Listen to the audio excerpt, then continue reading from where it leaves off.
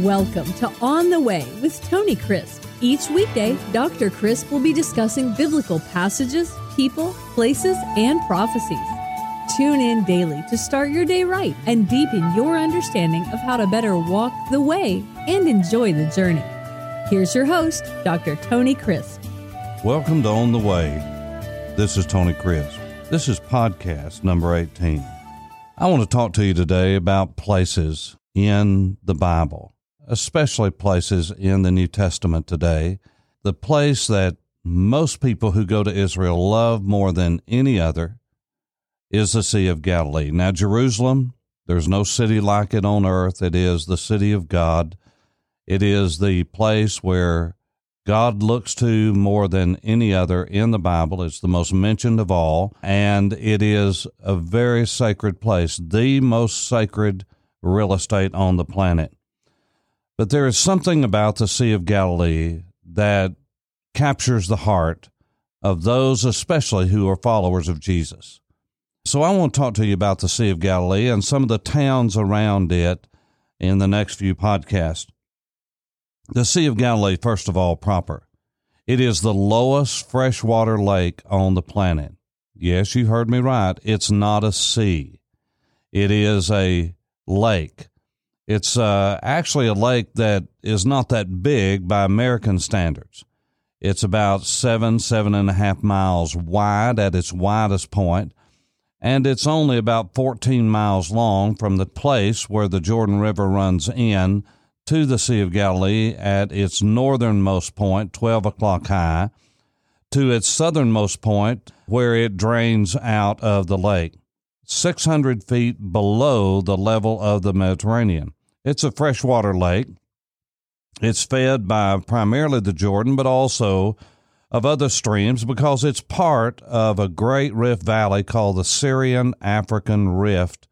And that rift is a crack in the earth that can be seen from space, and it runs from northern Syria all the way to east central Africa. And as a matter of fact, the Serengeti Plains that you see so much of with the animals and the wildebeest migration, all of that is part of the great Syrian-African Rift Valley. And the lowest point on earth is just south of the Sea of Galilee, and that is what is called the Dead Sea or the Salt Sea of the Bible. And so the Sea of Galilee is not called the Sea of Galilee by Israelis or people of that region. That's an English term that came out of the translations, the English translations of the Bible. The Sea of Galilee is 150 feet deep at its greatest depth. And it has almost, not quite, but almost 30 species of fish. The most prevalent fish in the Sea of Galilee is today what it was during the days of Jesus, and that is the freshwater sardine. And that is what these fishermen, like Peter and James and John, would fish for, are these freshwater sardines, and they would do that with nets along the seashore. And along the northwest quadrant of the lake is where the Jordan River runs in at 12 o'clock high. There was a fishing village called Bethsaida there. And then as you come counterclockwise around the lake, you would come to the next village, which would have been Capernaum, which was the ministry headquarters of Jesus during his Galilean ministry. And then some smaller villages, but the next major village is Migdal. Migdal, or Magdala, is the place where Mary of Migdal, or Magdala, or Mary Magdalene came from. Now, Migdal was at the junction where the path came from the lower Galilean cities of Nazareth and the cities of the plain of Esdraelon or the Jezreel Valley. And the path would lead by the horns of Hittim, the horns of the wheat field, and they would come down through the Valley of the Doves and come out from a canyon right at the ancient village of Migdal. Now, the word Migdal in Hebrew is the word for tower. Now, that's not a tower for war, it's a tower for fishing. Because you see, these schools of sardines, you can see them if you're up high, whereas if you're in the boat, you cannot always see those schools. And so sometimes they would build a tower where you could go up higher and still call out to the fishermen. It's very quiet there. And because of the amplification of the face of the lake, you can hear someone either from the lake or on the lake shore for a long way. And so someone would get up in this Migdal, in this tower, and they would call out that the fish would be on the other side, or they would be on this side, or they would be in the front or behind, and they would cast their nets then. We have record of that in the scriptures of Jesus doing that very thing, although we have no record he was in the tower. And so this area of Migdal was a very popular place, and as it intersected with the path that came from Nazareth, it would have been very natural for him to have met Mary in one of his journeys through the Gennesaret Valley on his way to Capernaum and to Bethsaida as he made his way to his Galilean headquarters. Now, the town of Migdal was a special place because it had a fish processing plant there that they have now uncovered that dates back to the days of Jesus. They would salt these fish. They would then sell these fish.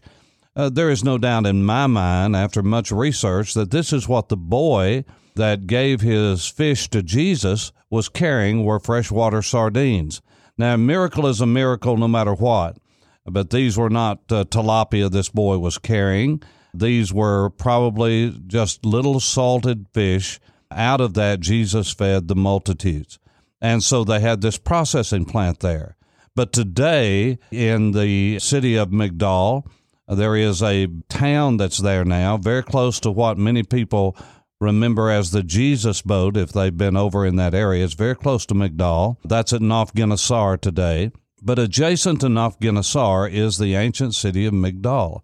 Now, Migdal has today in it what archaeologists have uncovered as a synagogue that dates back to the days of Jesus. It is in excellent condition, and it also has the cracks in the floor and the mosaics that are apparent from the earthquakes that are many in that region over the centuries. But when you go into that synagogue today, you know you are walking where Jesus walked, because that synagogue was there during the days of Jesus. Now, most of the synagogues that are uncovered, for instance, at Capernaum or at Chorazin, that we'll talk about later, those synagogues date back from the 3rd and 4th centuries. They were on the foundation, in the case of Capernaum, upon the one that was there during the days of Jesus when he cast out the demons and so forth. But they date back to 200 to 300 to 400 years after that. But the synagogue at Migdal is a beautiful, pristine synagogue that you can actually see the floor, you can see the foundation, you can see where everything was, and it's worth the trip to Israel just to see the synagogue at Migdal. That is just one of those places where the more you know about, the more you learn about the culture, the customs, the context of the Bible.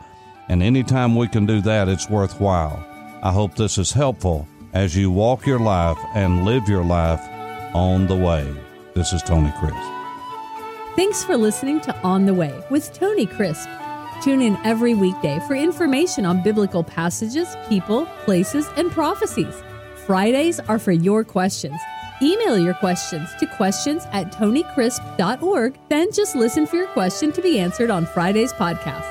That's questions@tonycrisp.org. Thanks for listening, and have a blessed day on the way.